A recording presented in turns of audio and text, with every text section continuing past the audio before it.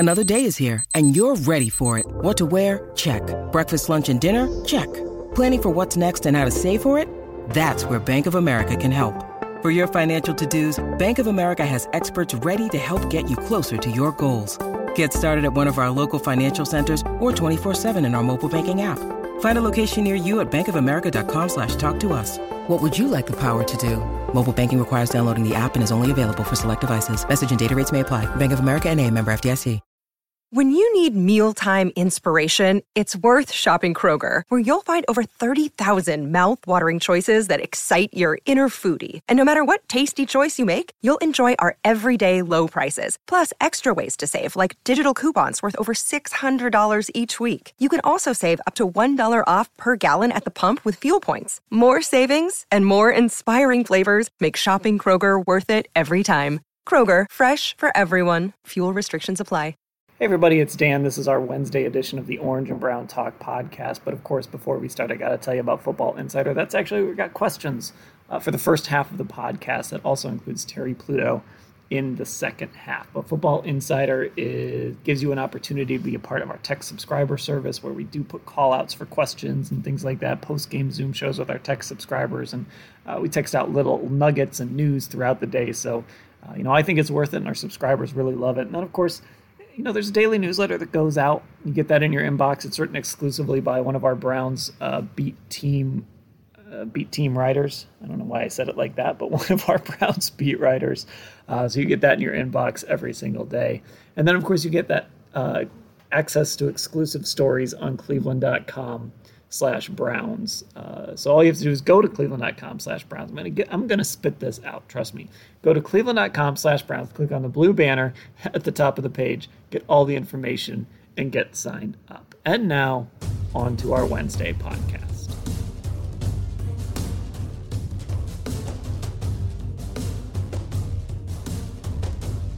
Hey everybody, welcome to our Wednesday edition of the Orange and Brown Talk podcast. I'm Dan Lobby, joined by Mary Kay Cabot. Mary Kay, how are you? I'm doing great, Dan. How you doing? Doing well, and also Scott Patsko. Scott, how are you? Doing good. Ready to go. Okay, so just so everyone knows, we're going to have a little bit of a different schedule this week, as you'd expect. There won't be a pod going up on Thursday, but we will have our picks pod going up on Friday, so you can keep your eyes peeled for that. And also, the lone edition of Gotta Watch the Tape, I believe I believe I retweeted it. So I guess I should know this is up already. Make sure you check that out on the Orange and Brown Talk feed as well, to get you ready for the Jaguars game. I put a call out for some texter questions, so we're going to get to those. They came through with some really interesting questions for us. But before we get to those, we need to talk about really the big news of the day. Now, the Browns did have a player go on the COVID list. It was Joe Jackson, one of their defensive ends. But the really big news today is Denzel Ward. We find out that Kevin Stefanski told us there was a calf injury. It didn't sound great when he was talking about it. And now we find out today that the Browns are going to be without Denzel Ward for a little while here. Mary Kay, you kind of laid it out. It's similar to what Wyatt Teller went through. And Teller missed, when you include the bye, he missed 4 weeks. And, this is even a little more concerning, though, because, as much as Wyatt Teller pulls and moves and all of that, he's not doing the stuff Denzel Ward is doing out on the field. So, this is a little concerning. Yeah, you don't have to do a full-on sprint when you are a guard. Now, as you mentioned, those guys are pretty mobile, but it's one thing, to move, laterally or pull or, do some of the things that those guys do. And on almost every single play, have to turn the jets on and run down the field. So this is a very significant injury for the Browns. Again, he could miss up to 4 weeks if it takes him as long to get back as it did Wyatt Teller. Hopefully for the Browns, not more than that. But if it is the full 4, that doesn't bring him back until the final 2 games of the season. That's just unbelievable when you think about it. That would bring him back just for the Giants and then for the Steelers in the final week. It keeps him out potentially for the bulk of this very, very tight playoff race that they are in right now. And he is obviously one of their 2 best defensive players. So Miles and Denzel will both be out this week. Miles still with COVID, Denzel with the calf strain. They're 2 Pro Bowl best defensive players on that side of the ball. And fortunately for them, they're going to play the 1-9 Jaguars this weekend. I think they're going to be totally fine without these two guys. But if you start to have Denzel out for those four full weeks, it's going to make an impact. Yeah, I would argue that Denzel Ward being out is going to be a bigger deal than Myles Garrett being out, regardless of opponent, because there isn't as much of a drop-off to other edge rushers you can bring in on this team compared to the drop-off you're going to have with cornerback, because now you got Tavierre Thomas on the field, I'm assuming, for a lot of snaps. And I don't know if you put him in the slot, you move Kevin Johnson out, or if you make Tavierre Thomas corner opposite Terrence Mitchell, but it's not a good situation. And teams really took advantage of that over the first 4 games when Thomas was playing, really targeting him and BJ Goodson. You got Thomas out of the equation over the last few weeks. So, BJ Goodson's kind of the only guy they had to be careful about. But now when you put both of them on the field, I think that's something teams are going to notice. And yeah, Joe Woods has got his work cut out for him to kind of overcome that.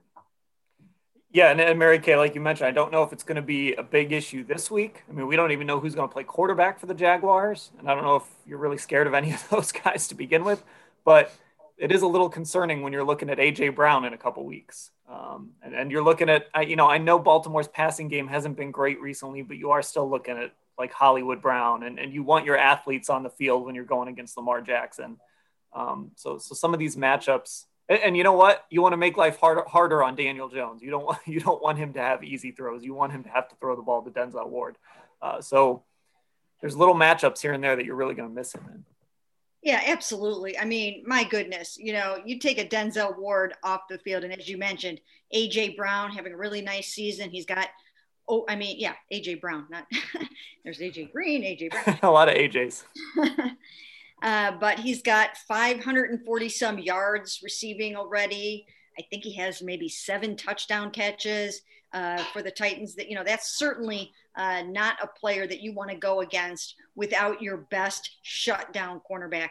And as you mentioned, the Baltimore Ravens, maybe their passing game hasn't been exactly what they want it to be. But look, the last game they played was in a driving, pouring rain again. So, it's hard to kind of get your passing game going.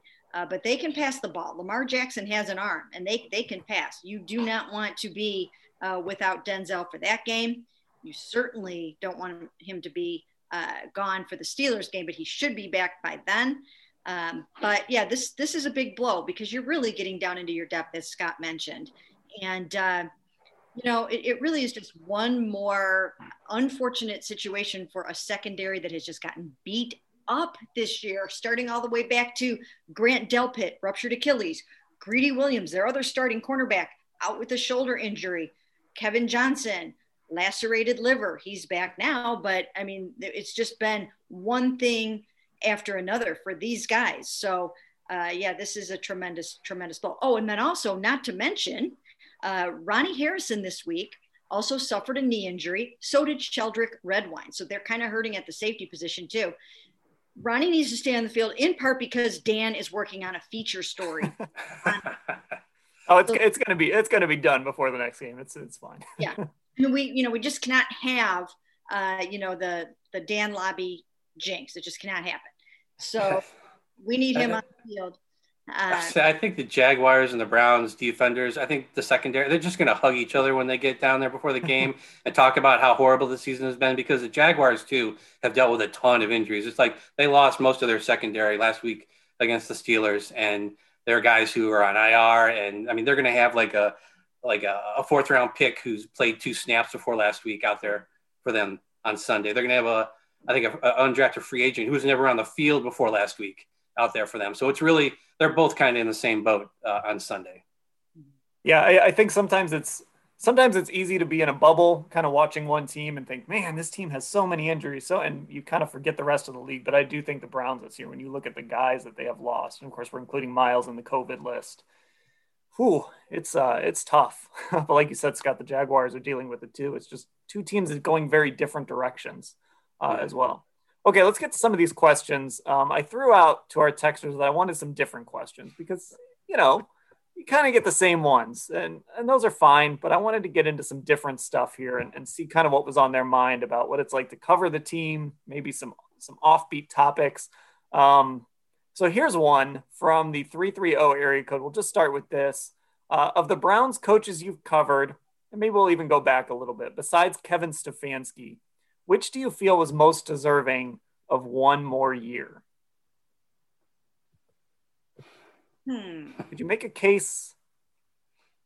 I guess maybe there's a case to be made for, is Mike Pettin that guy? I don't know. It was kind of a disaster at the end of his run. I know there were players that really liked him, but I guess you can make a case for him. You know, one guy that I always think of is Rob Chudzinski. I just thought that 1 year for Rob was really not enough. He was a really good offensive coach. They didn't really like the combo of Norv and Rob, and it just got a little weird. But he was somebody that I think had a lot of potential and really never got a chance here. It's really hard to run your program and implement it in only one season. That's a good one. And this wasn't really, this wasn't so much the Browns getting rid of somebody, but Butch Davis, if he could have stayed around a little longer, he had things moving in the right direction for a couple of years.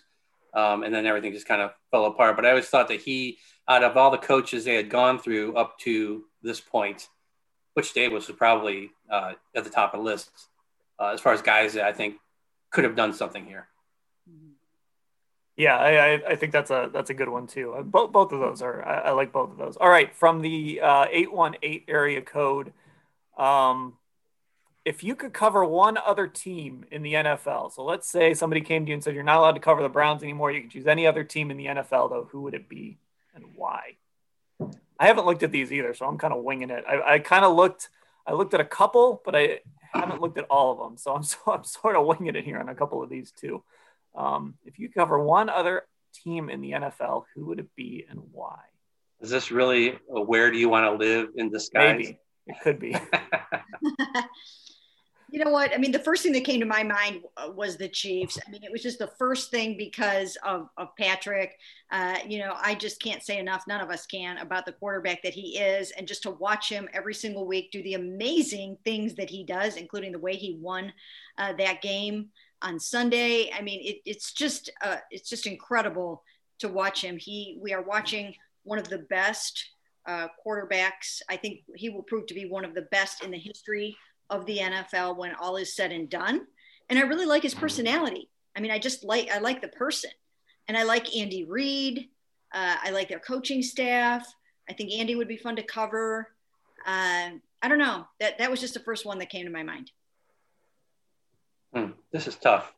So I think the Chiefs is a really good answer, but I don't want to steal that one. I think if we're talking about where you want to live, I would have some candidates. Denver. I mean, if that's the prerequisite, right? Denver is a city I love. Any of the California teams. Seattle. I think actually Seattle would be a fun team to cover. Pete Carroll. Get the Seahawks fans, the 12th man, or what do they call? I guess they can't call themselves the 12th man. What are they? 12s. That might be a fun team to cover. I used to live near Seattle. I lived a couple hours north, near the border of Canada, and that's probably the only place I could convince my wife to move to after I got her to move to Ohio. So I'll go with the Seahawks too. I've always been an East Coast guy too. See, I guess I could go anywhere. But New England, I could do that. I'm flexible. I'll go with the Denver Broncos. Why not? I've always liked going to Denver. Let's see here. We're looking through these here. I thought I found one, but now I lost it. So let's see what we've got here. Here's one somebody asked. This is kind of a funny one. Why do you guys overanalyze the Browns? I thought that was funny. That one made me laugh. It was so blunt. Why do you overanalyze the Browns? Well, that's easy. You go, Scott. Because we're paid to do that. There were I've gotten emails. Why can't you be happy that the Browns are this record or that record or 7-3? It's because I'm not paid to be happy that the Browns are 7-3. I'm paid to be critical. That's the job. I think fans are more like players in that they're happy with their record and they're happy with their success. But I think as reporters, you got to think more like the coaches and the front office. You're looking at why things didn't work, or you're thinking about big picture. So yeah, that's analyzing the heck out of it. So, you know. Yeah, and you know what? Here's the funny thing about that too, is that for all of the people who don't like it, like say for instance, I will write about Baker Mayfield, missing those tight ends in the end zone. Okay. For all of the people that might say, why are you doing that? Why are you writing about something like that comes out of a victory? I have a whole other segment of the population that wonders why I'm not harder on Baker Mayfield. Right. So you cannot please everyone. That's for sure. And things are different now in terms of covering a football team, because there's so, like, the team has its own media. And then, there are people that cover, maybe like for, I don't know, certain outlets that are more fan driven than sort of journalistic type of people. Mm-hmm. So it's hard to kind of know how this role is supposed to go these days, but we're all old school right here. I mean, we're like old school journalists, and we cover the team from an objective standpoint. So therefore, we are going to take a hard critical look at, hey, is Baker Mayfield the quarterback of the future? They've got decisions to make in the offseason. He does some good things. He does some challenging things. Let's look at all sides of it. For the people that don't want that kind of coverage, you can find another way to go about it. You can find other. Listen to the radio or watch local TV. Right. That's basically it. From us, you're going to get, and you know what? And I'll tell you, there's plenty, when people want somebody to come down hard, when things aren't going well, there's got to be people that are willing to do that in those times as well. So, we provide a service that, I hope that as we move along over the next how many ever years, that it continues, that we continue to have beat writers that do the job the way that we do it, because it's so very necessary. I think too, just on a simpler level, it's the nature of football. This isn't baseball where you have a new game the next day, or basketball where you're playing 3 games in 4 days or anything like that. The nature of football is you play on Sunday, you got a week to talk about the games, and then you play again on Sunday. So the nature of the sport kind of lends itself to, like, we got 6 days to fill between games. So, we're going to talk about the team. We're going to overanalyze. We're going to do what we do. And that's just the nature of the business.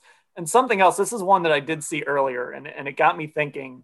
Something you said to me like a while ago, Mary Kay. And at first I thought, I guess, but then it really has struck me that you were right about this. The Browns get covered like a big market team. Mm-hmm. The Cavs only get covered when they're good. The Indians only get covered when they're good. But the Browns, I'm just thinking on like a Friday, which is the most useless day in the NFL. Players leave early, coaches leave early. Most folks don't come out to Berea on that day. We would still, in a normal year, when we're actually out there on a Friday, have at least 6 to 7 reporters plus a couple cameras. And that's on a Friday, where in some other markets, some beat writers travel early. They leave on Friday and travel early. And it's very different here in Cleveland when it comes to the Browns. On our Zoom calls, there's probably 30 people on the media Zoom calls, on a given day. So this team really does get covered like a big market team in a lot of ways. All right, non-football question here from Zach. We're not allowed to say Die Hard to this. Favorite Christmas movie? Oh, there's only one for me. And I could watch it every year and I will never get tired of it. It's A Wonderful Life. I absolutely love it. It's such a great feel-good movie. I can't wait to see it again this year. Go ahead, Dan.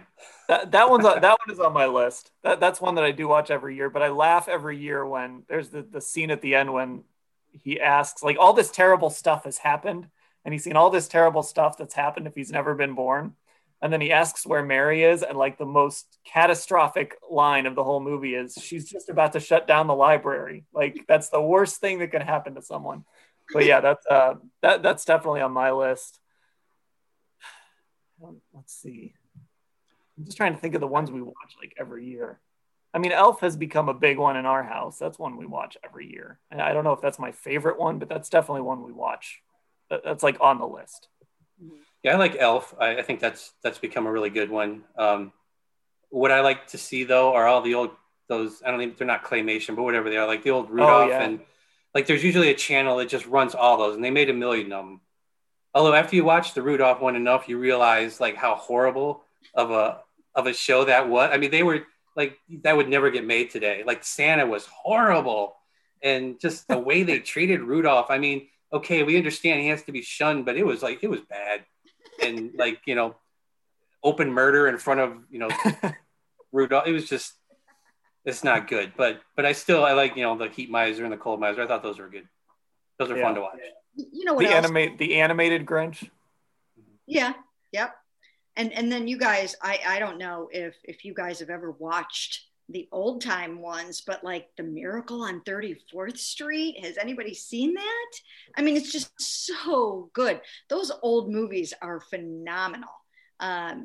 So that's one of my absolute other favorites. And I used to watch those old time movies with my mom when I was little. And so if you haven't seen that one, it's a good one. We haven't mentioned Christmas Vacation.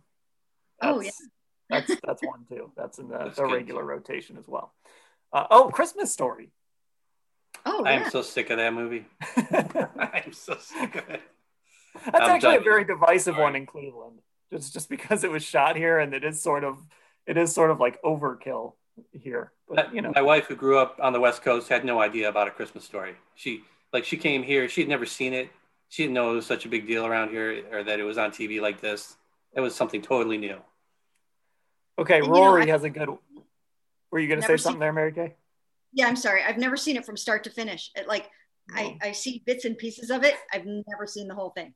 So you're starting at like 3/4 of the way in during the marathon, and then you're watching like the first half, and that makes sense. Rory has a good one here. This one is Thanksgiving themed. Who would you? It's not about favorite Thanksgiving food, so don't worry, we're not going to go there.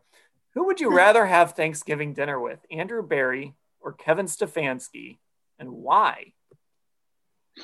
I think Kevin Stefanski's probably like sneaky a good cook. I cannot answer that one. That's a tough one. There's merits to both. Yeah, absolutely. My answer is Freddie Kitchens, because that would be a feast. Oh yeah, it would be something. Yeah, that's a tough one. Rory stumped us, but I do think that like Stefanski's probably like really sneaky, like a really good cook or something. Think he can cook? Yeah, I don't know why. There's just something about it. Let's see, what do we have here? Okay, this one's this could go. We're probably not going to answer this one completely, honestly. What do you like most and least about covering the Browns? I'll just say most. I mean, at its root, I think I get to go to all the games, right? I mean, that's kind of fun. I get paid to watch football games. Yeah, I don't know about least. Scott, you want to go most? Gosh, most, I think, writing about something that a ton of people really want to read about. That's fun, knowing that this is like the most popular beat on our website, hands down, and that you're able to contribute to that. That's fun. I mean, of course, going to the games too, but least, wow. Least, I would say right now during the pandemic is just the worst part because of availability. And I think Mary Kay's mentioned this before, how the Browns are kind of able to kind of control the story a little bit, and we're not able to maybe talk to people you'd normally talk to and talk about the things we'd normally talk about. Covering the Browns during a pandemic, that's the worst part. Yeah, it's I would say my least favorite is sort of you do a lot of waiting around. And look, this is, there are obviously a lot worse things, but during normal times, you kind of just do a lot of waiting around. You're always operating on somebody else's schedule. So that can be a little frustrating at times. I guess that would probably be my least favorite. I'm sure I could come up with something better that I would probably never say on the podcast, but I'll go with that one for my least. My favorite thing about covering the Browns is usually in a non-COVID year is really getting to know the players, getting to know who they are as people, talking to them, in the locker room and trying to get to know them a little bit, seeing what their personalities are all about, and then getting to the point where you can actually sit down and write a good feature story on somebody. That's my favorite thing. And I really missed that this year. I really, really miss the opportunity to just do the best part of our job, which is, in my opinion, like I said, to really get to know the players and help tell their stories to the fans. So that's been such a drawback this year. I hope we get that back one of these days soon. And then my least favorite part. Now you guys know, I love to do the news part. I don't mind it at all. But it is like, there really never is that opportunity to shut it off. You know what I mean? Like, so that's one thing. And I'm built for that. So I don't really mind it, for the most part, but every once in a while, like I go out, to get a workout in or go to dinner or, whatever, just go. I don't go to the grocery store. My husband does that. But just anything, like you just can never, ever like not look at your phone. Even when we're taping this podcast, there's this part of me that's like, oh my God, what am I missing? And I don't have my glasses on, so I can't see my phone. But I think that's it again. And I'm not complaining because we all know this, that we are very fortunate to have these jobs. So we're not complaining. But if there was one little thing, it would be like occasionally, every once in a while, I'd like to be able to not feel like I'm in a state of high alert.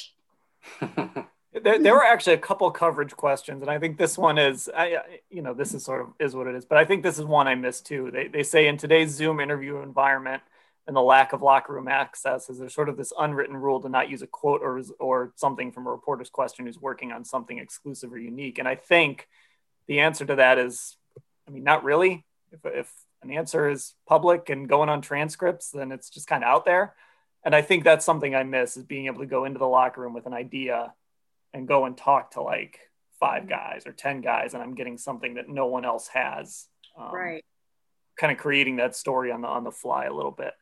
You don't get that. You're putting it out there for sort of everyone to hear. Now, I do think there is, I think we're respectful of each other, but like I said earlier, this is a beat that's covered, nationally. This is a beat that's really big.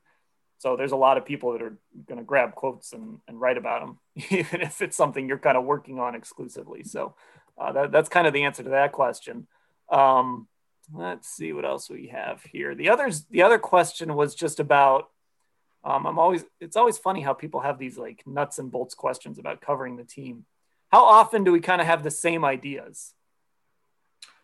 A lot. Kind of run into that. And I think, yeah, we do run into that a lot.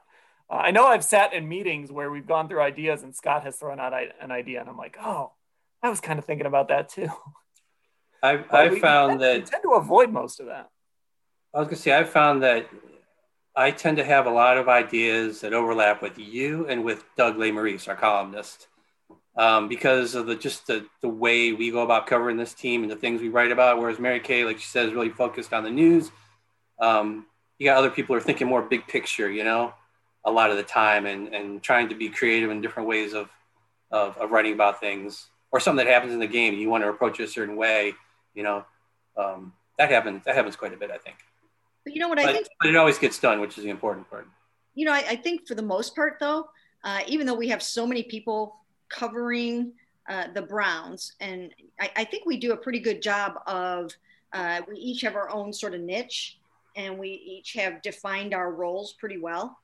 And I think we do a good job of not staying in our lane or whatever, but we don't have to have a lot of conversation each day about what are you going to do? What are you going to do? What are you going to do? I think we kind of each sort of know, what the role is. And I think it makes a nice package for our readers, for our listeners, for anybody listening to the pod. We kind of give them a little bit of everything, really.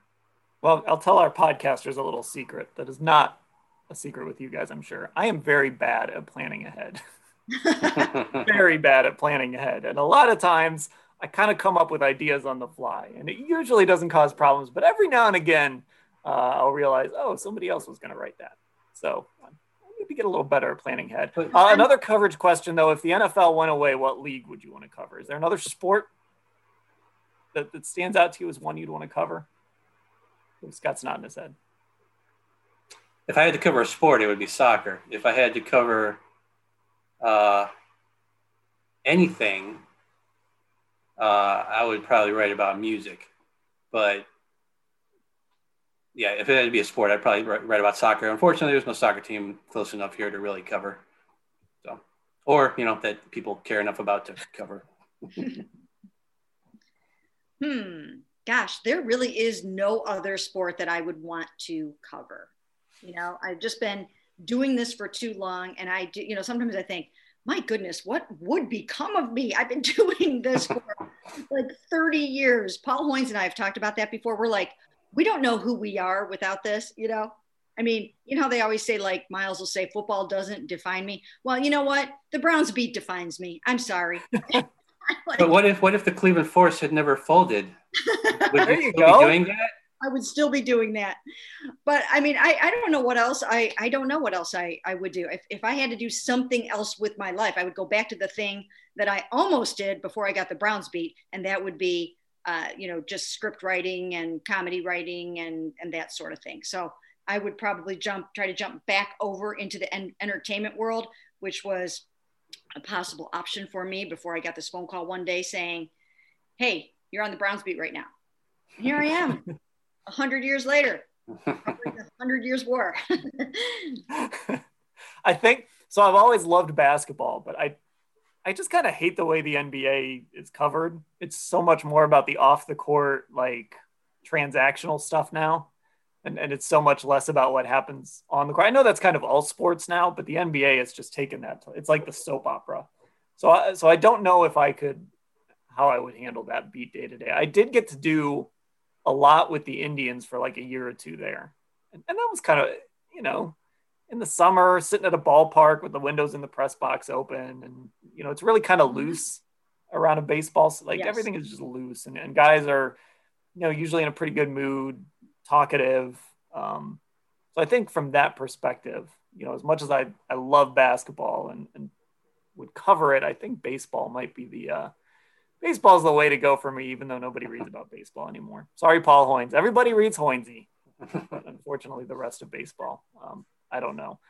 Here's a football question, and we will wrap it up here with one or two more questions. A football question from the 802 area code: with knowledge of the Browns' need, their valuation of the worth of position, position A versus position B, rank the odds of what position they draft in the first round next year. Or just to put it more simply, what position right now, without really, I'll admit, I don't know all the top prospects out there. We don't even know where the Browns are going to be drafting. What position would you think they would target in next year's draft?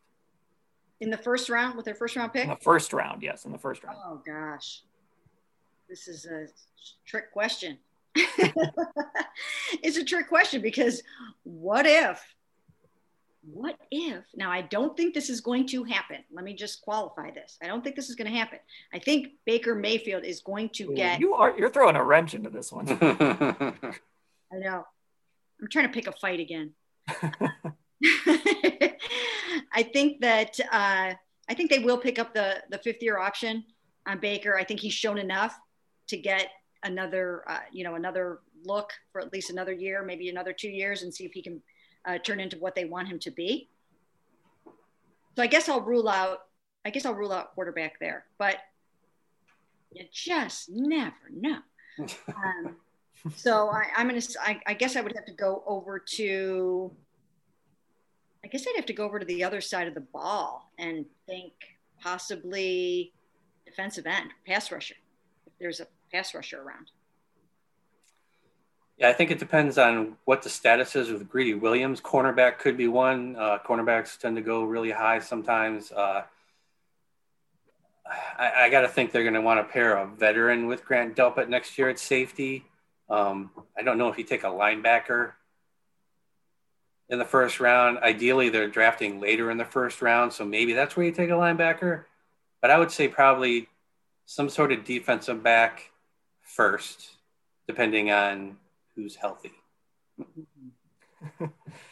Yeah, I'm trying to, it's funny because last year felt so obvious so early. Like they got to get a tackle. And I don't remember if we were talking about that in season or not, but I mean, at least early in the offseason, it felt like, yeah, they got to take a tackle in the first round. It just almost felt like an obligation. And this year they could go a lot of different ways. Would we rule out receiver? If there's a really good receiver and if they decide to move on from one of their high paid receivers, especially if it's Odell, and we're kind of seeing that they don't have that downfield threat right now, could they go receiver in the first round, especially if they're picking, we're not talking about the number 5 overall pick here. This is going to be a later first round pick. Yeah, I could see that, Dan. I could see that because like you said, some of it will depend on who's coming back and who's not. They've got a lot of money tied up in those 2 starting receivers. And I know the plan was to go forward with them and have them, be the guys that help get them, to the next level. But you never know. Economics are changing very quickly, as we've talked about on this pod. And we'll have to see how they want to spend their money. Hey, Green Bay drafted a quarterback 26th this year. Just saying. That's true. Yeah. That is very true. Hey, the last thing, have either of you watched Friday Night Lights, the TV show? No. Read the book. No. Did not watch But never mind. I will answer this question on my own. Someone trying to make the case that Matt Saracen is the best quarterback from that show. Love me some Matty Saracen, but guys, it's Vince. Vince is the best quarterback. Michael B. Jordan, best quarterback in the show. When you guys watch that, you'll agree with me. Trust me. All right. We're going to hand things off now to Terry Pluto for the second half of the pod. Mary Kay and Scott, it was fun. Thanks, texters. Thanks, guys. And now we welcome on Terry Pluto. Terry, how are you? Well, probably better than Denzel Ward. Yeah, so that's obviously, we're recording this, right after that news comes out. Denzel played probably his best game of the season, and he's having a great year, so that's saying something. Mm-hmm. Played probably his best game of the season on Sunday.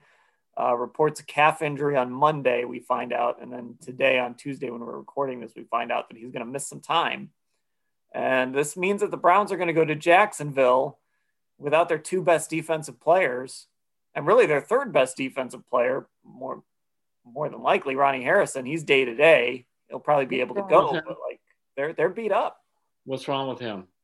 He had a knee injury. He oh boy, he got hurt. Well, he got hurt in Sunday's game, and then he left and came back for a couple plays, but then he just couldn't stay on the field. That's actually, again, he didn't seem to have injury problems before. I'm talking about Harrison, but since he's been here, he's had trouble staying healthy.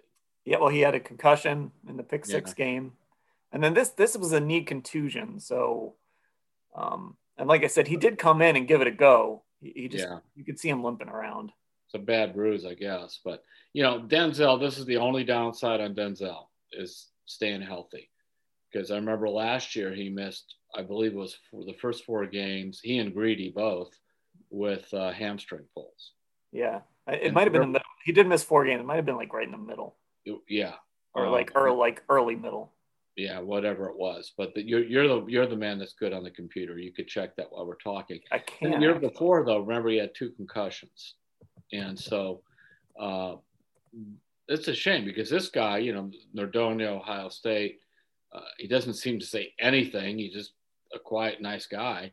And he is terrific. You could put him on these really good receivers. And he plays well, but he's got to be on the field. And I don't care whether you play in Jacksonville or not. You go down now, you don't have your top pass rusher, you don't have your top cornerback. That's a huge concern. Yeah, so he missed games.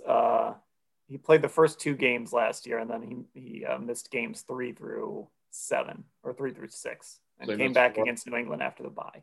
Okay. But yeah, this is a guy who is really in line to make a lot of money this offseason. Deserves it. It just has been, and that's good. But that'll be one of the things they'll talk about is, okay, we had concussions and then hamstring and now calf. A big part of ability is durability or availability, if you like that one. And I'm running out of cliches. The point is you got to be able to play. And so that's going to be, in terms of his contract. But for right now, so, okay, Terrence Mitchell, and then who else is going to play cornerback? Probably Kevin Johnson. Isn't he like a slot cover guy or something? Yeah, that's why they brought him in, but he's done both. Okay, who else? MJ Stewart, I believe, is healthy. That's my point. Yeah, now we're digging into the roster. I'm going to double check to make sure because MJ Stewart. They got Carl Joseph back and they got Sendejo, but he likes to play three safeties. Yeah, well, and look, if Ronnie Harrison can go on Sunday, he can play nickel. Yeah. So they can kind of cobble that together a little bit, but that's not ideal. You want to be able to move him around, and then of course, then you have to play Harrison and Sendejo a bunch of snaps. Yeah, MJ Stewart hasn't played a whole lot the last few weeks. Okay. A lot of special teams, but hasn't played many defensive snaps. I mean, I guess if you want to say Olivia Vernon's going to go get 3 sacks again, that'll help. Whether that was a kind of a Haley's Comet game, that comes by, or I don't mean he's going to get 3 sacks all the time, but right.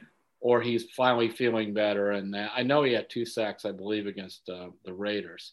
But look, for the most part, he's been invisible this year and last year. And so it was good to see Claiborne. And maybe Claiborne's issue was health. I don't know. It could have been because I thought he was okay early in the year. I did too. I liked the signing. I thought he played well the first couple of games. Then he missed a few with a hip injury. And the problem, now we go to Vernon. Vernon has had durability problems for at least 4 years. Because if you go back and look at his last 2 years in New York, I believe he missed a total of 9 games with high ankle sprains or something like that. And then he came here last year, and he had a variety of things.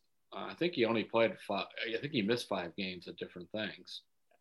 He tried to come back, I think, too, and a knee or something. Yeah, and you just kind of wonder these guys get beat up. So. Hopefully they need those 2 guys playing well. They need that pass rush. And you also need probably Joe Woods says exactly, how many of my guys I'm going to have to lose here, the coordinator, because he did a great job, I thought, of exploiting Carson Wentz's tendency to hold the ball.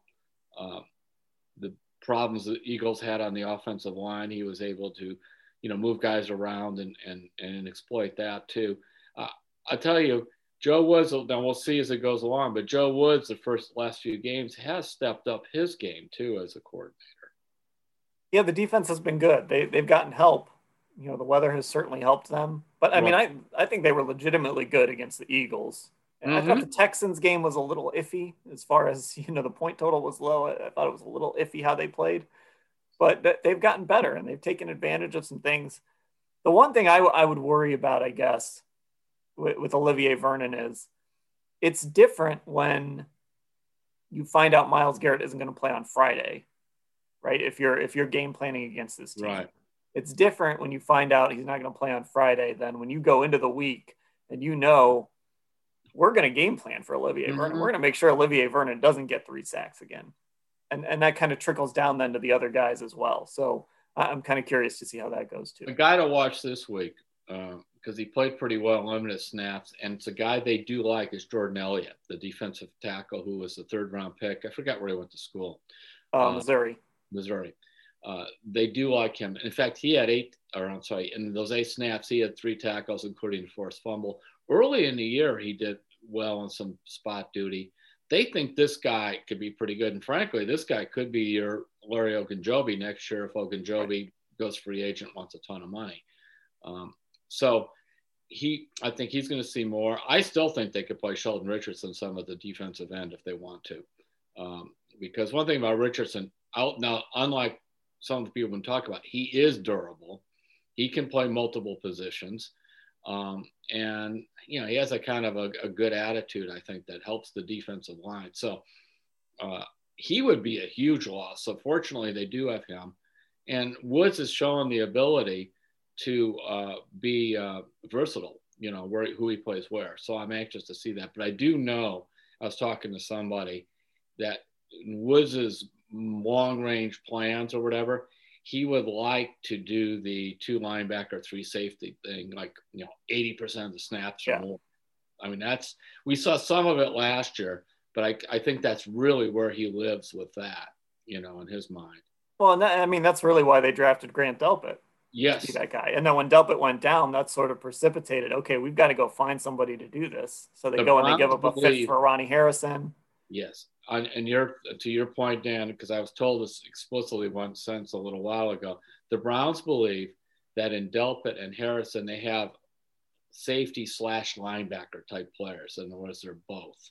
Now, the other guy, they love, he didn't play a lot, but they love is Jacob Phillips, the linebacker. Yeah. And they think he could cover some. So we'll see, because he was a guy that when the Browns took him, a lot of people were surprised. They just didn't think he was, that highly regarded in that. So we're going to find out. So my concern, he had his hair on fire. We had 2 guys that have hair on fire, which is what happened to me a long time ago. It just burned up. But it was Harrison and Phillips have their hair on fire, according to Joe Woods. I love coach speak. That's one of my favorites. I think the bigger concern here is, I don't want to look past Jacksonville, but let's be honest. Jacksonville doesn't even know who their quarterback's going to be. That's still a team you should be able to figure out how to beat, you would hope. Who is their quarterback? What are they doing with that? Well, it was Jake Luton. Right. Because Gardner Minshew was hurt. So Jake Luton took over, but he threw a bunch of interceptions on Sunday. Gardner Minshew might be back. They also have Mike Glennon. Do you remember Mike Glennon? Yes, somebody got a bunch of money from the Bears. The Browns to sign Mike Glennon. It wasn't me. I don't think it was you, but it was somebody like Mike. I don't know. I hope it wasn't me. Yeah. We'll blame somebody else. I mean, Cody Kessler's probably available. I don't know. I don't know where Cody Kessler is nowadays. I think, I think he is, but I'm not sure. But you're going to have to go against after this game. Yes. A.J. Brown is a really good receiver. You'd love to have Denzel Ward to go against him. Even against the Ravens, they've got some guys where you'd like to have Denzel's athleticism. You want everybody against the Ravens. I don't care how many problems they're having. I don't care how many guys have COVID or whatever. They're the Ravens. You're the Browns. Until you knock them off in a meaningful game, they're the Ravens and you're the Browns. That's kind of where I'm at. Big brother, little brother thing. You've got to take that. I want, the old thing, all hands on deck. But I'm concerned. I'll tell you, calf muscles scare me. And I'm going to drag up a name from another sport, Bobby Chisenhall. Having those. And some other players. And as somebody who's had a completely torn, rebuilt Achilles on one leg and a partially torn Achilles on another, which, of course, is in your calf muscle area. As a runner, you know all that. That's me. I do not like hearing calf muscle stuff because it just seems to be slow to come back. Yeah. Well, and, I have a concern, too, about Miles. I don't know that we should just write Miles in pen as being able to come back against Tennessee and play 90% of the snaps. No, you probably shouldn't. Because the problem is how much, even if he's isolated and say could be on the treadmill or whatever, I'm sure they got stuff at home for him. That's not football shape at all. He's not, because he's not practicing. So he's not going to practice this week either, right? No, he is out for Sunday. All right, I don't know if he'll be allowed back in the facility at all. That I'm not 100% sure about. So we're looking at, at least 10 days of no football activity. Mm-hmm. Taking it back. And he's dealing with, we've seen some athletes, there were some guys in the NBA that got into the bubble they had tested positive, and then once they cleared everything and got into the bubble, it seemed like they were just a little off. Cam Newton. Right. I'll tell you this, even when you struggled a little bit. And I'm not equating it to the flu, but I have had like really a couple of times really bad cases of the flu. And man, you're washed out for a couple of weeks afterwards. And, this could be more severe or not. But nonetheless, you're just washed out. So you're correct. And this is a tough thing coming up again. But I guess it figures. The whole year has been weird with different stuff. It's not going to change. But other teams are having these weird things going on too. Oh yeah, for sure. I mean, you just said Jacksonville. When you don't know who the quarterback is that good? That's probably not good. And when you're naming people, that guy who threw the interceptions, who was he again? Jake Luton. I never heard of him. I'm serious. Well, Jacksonville is hoping that Justin Fields will be their quarterback next year, so I don't think they mind. Yeah. Well, Joe Schobert. Now I haven't looked lately. Joe Schobert's had a rough year for them. Yeah, I can look up his grades here. Yeah, they were really low a couple of weeks ago because I was surprised because I've taken the Browns to task about not pay. I would have paid him. And a football person said, because a couple of times I saw him, he did not look good. And Pro Football Focus, and I did look it up, was usually loved him. One year rated him 10th, another year rated him 30th. Last year had him down to like 50th. This is out of 80 safeties or something. And then this year he was like 70th. They're giving him their lowest grade that he's had in his career. Yeah. And overall, and honestly, his lowest coverage grade. Yeah. That's what the guy told me. He said, he's not covering like he used to. I'm like, that's the only thing he could do sometimes. Yeah. I wonder if he's hurt.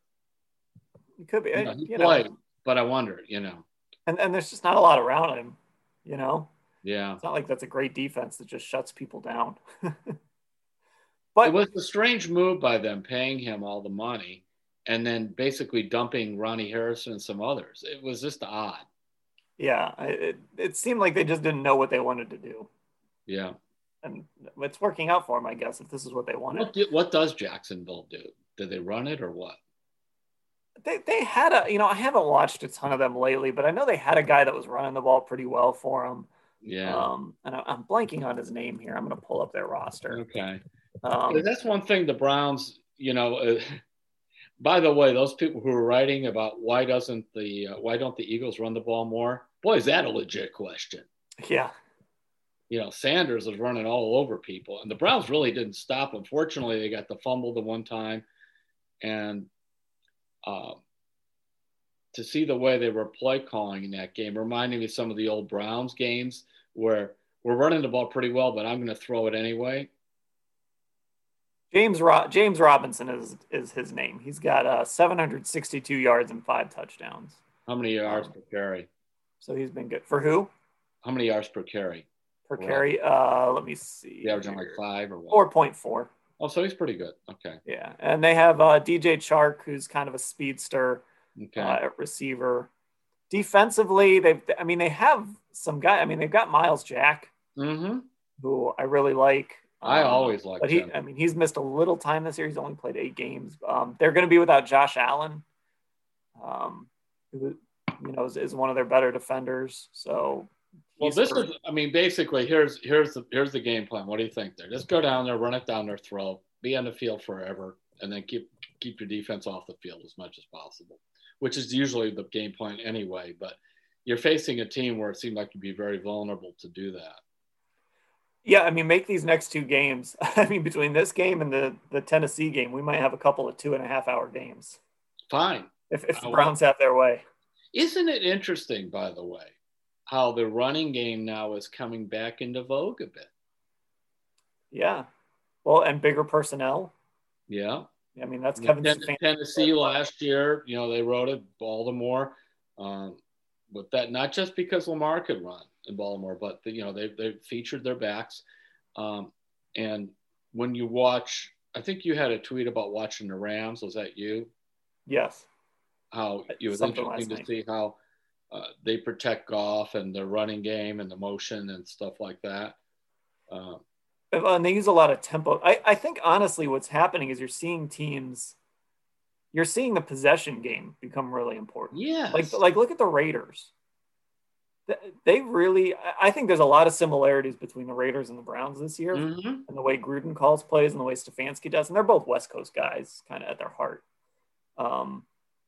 The Raiders really value possession of the football. And Kevin Stefanski thinks the same way. He wants to have the football for a long time. It's a new form of the West Coast, because I remember when Shermer was here with Holmgren. And that West Coast offense does not look like this one.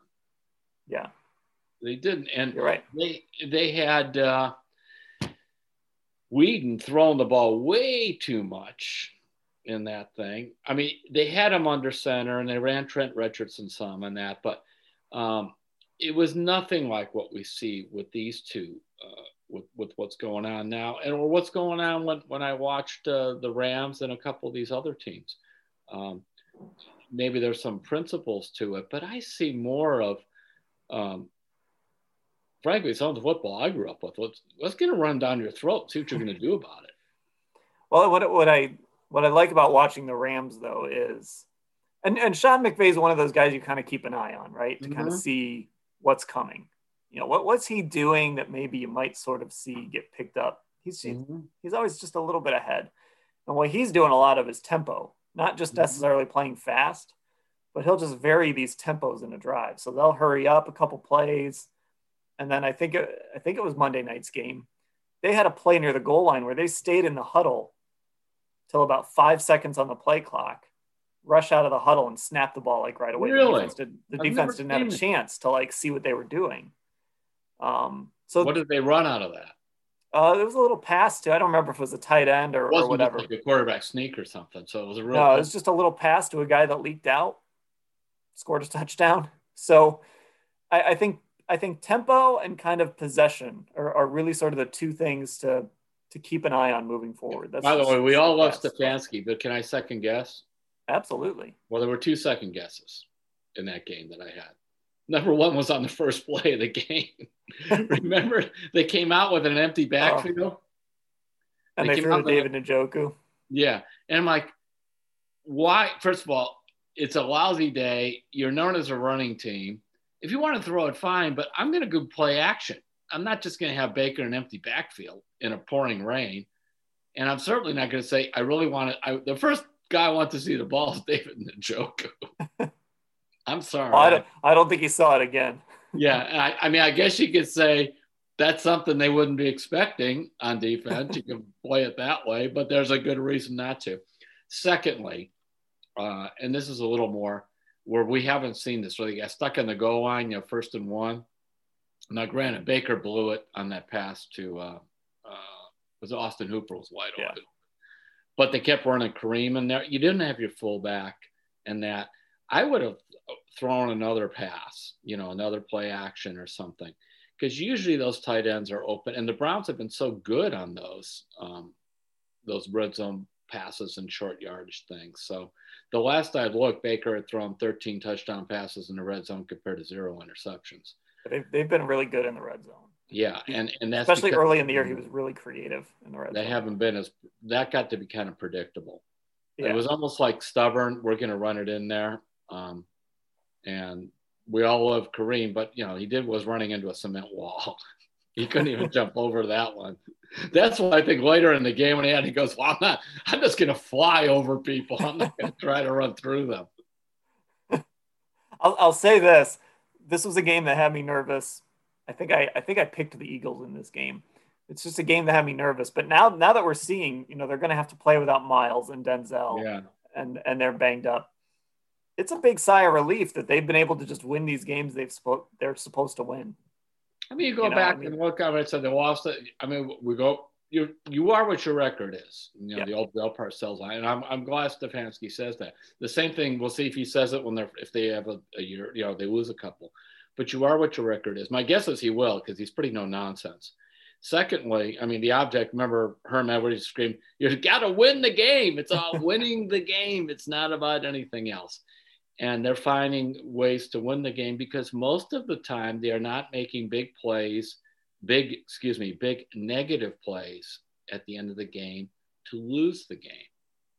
That's a big part of it. The old thing of, don't turn the ball over, whether you're in basketball or in football. Don't turn it over, in baseball. Don't start walking guys when you're pitching in the 8th and 9th inning.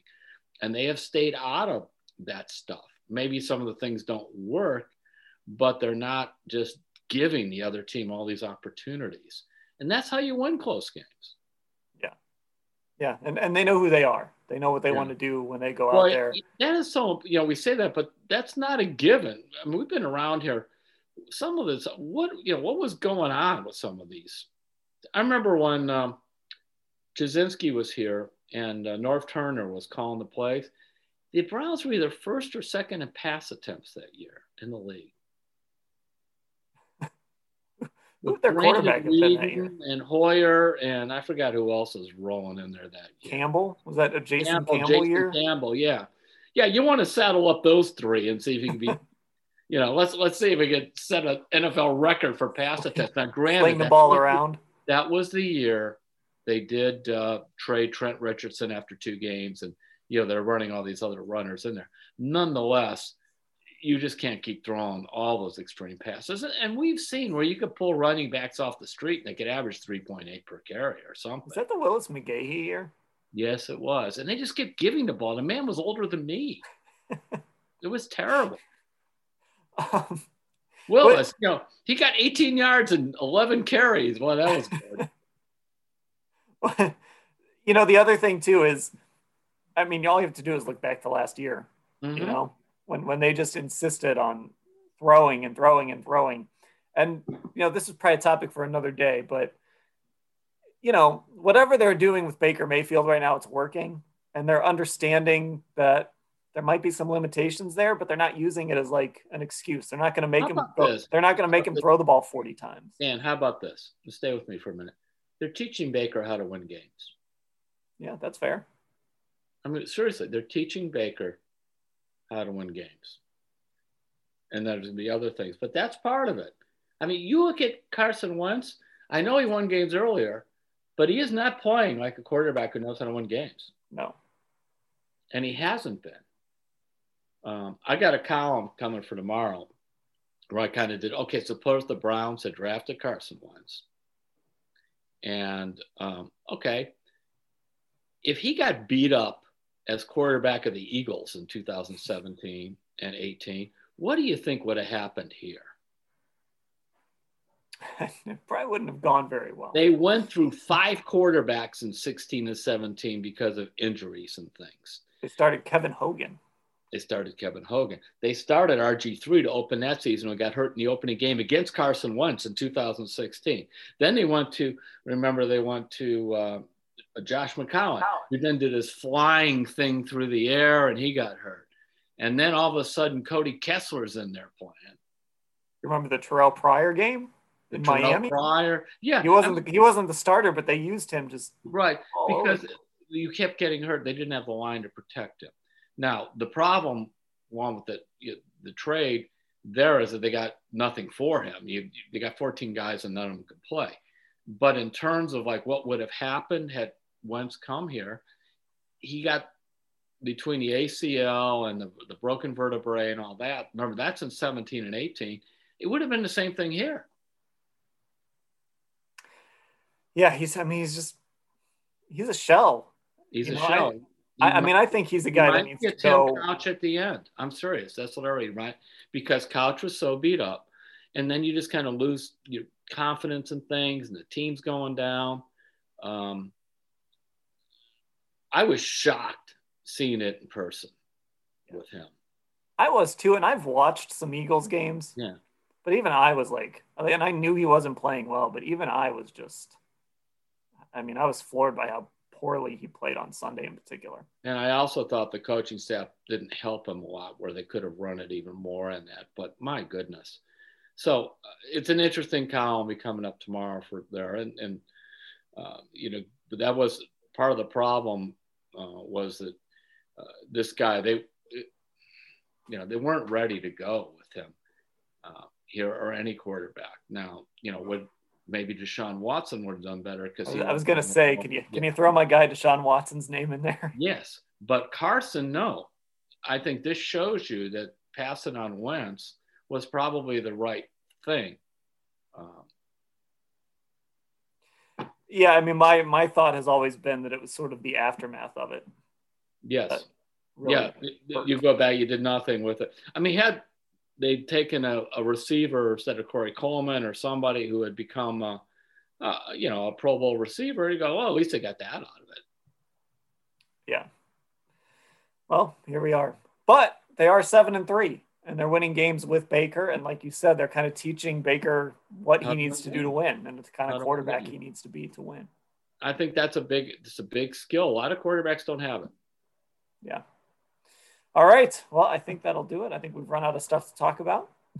So off to Jacksonville we go. Terry, it's been great. Make sure you sign up for Football Insight, everybody out there listening, and subscribe to this podcast wherever you get your podcasts. Terry, thanks for the time. You're welcome, Dan.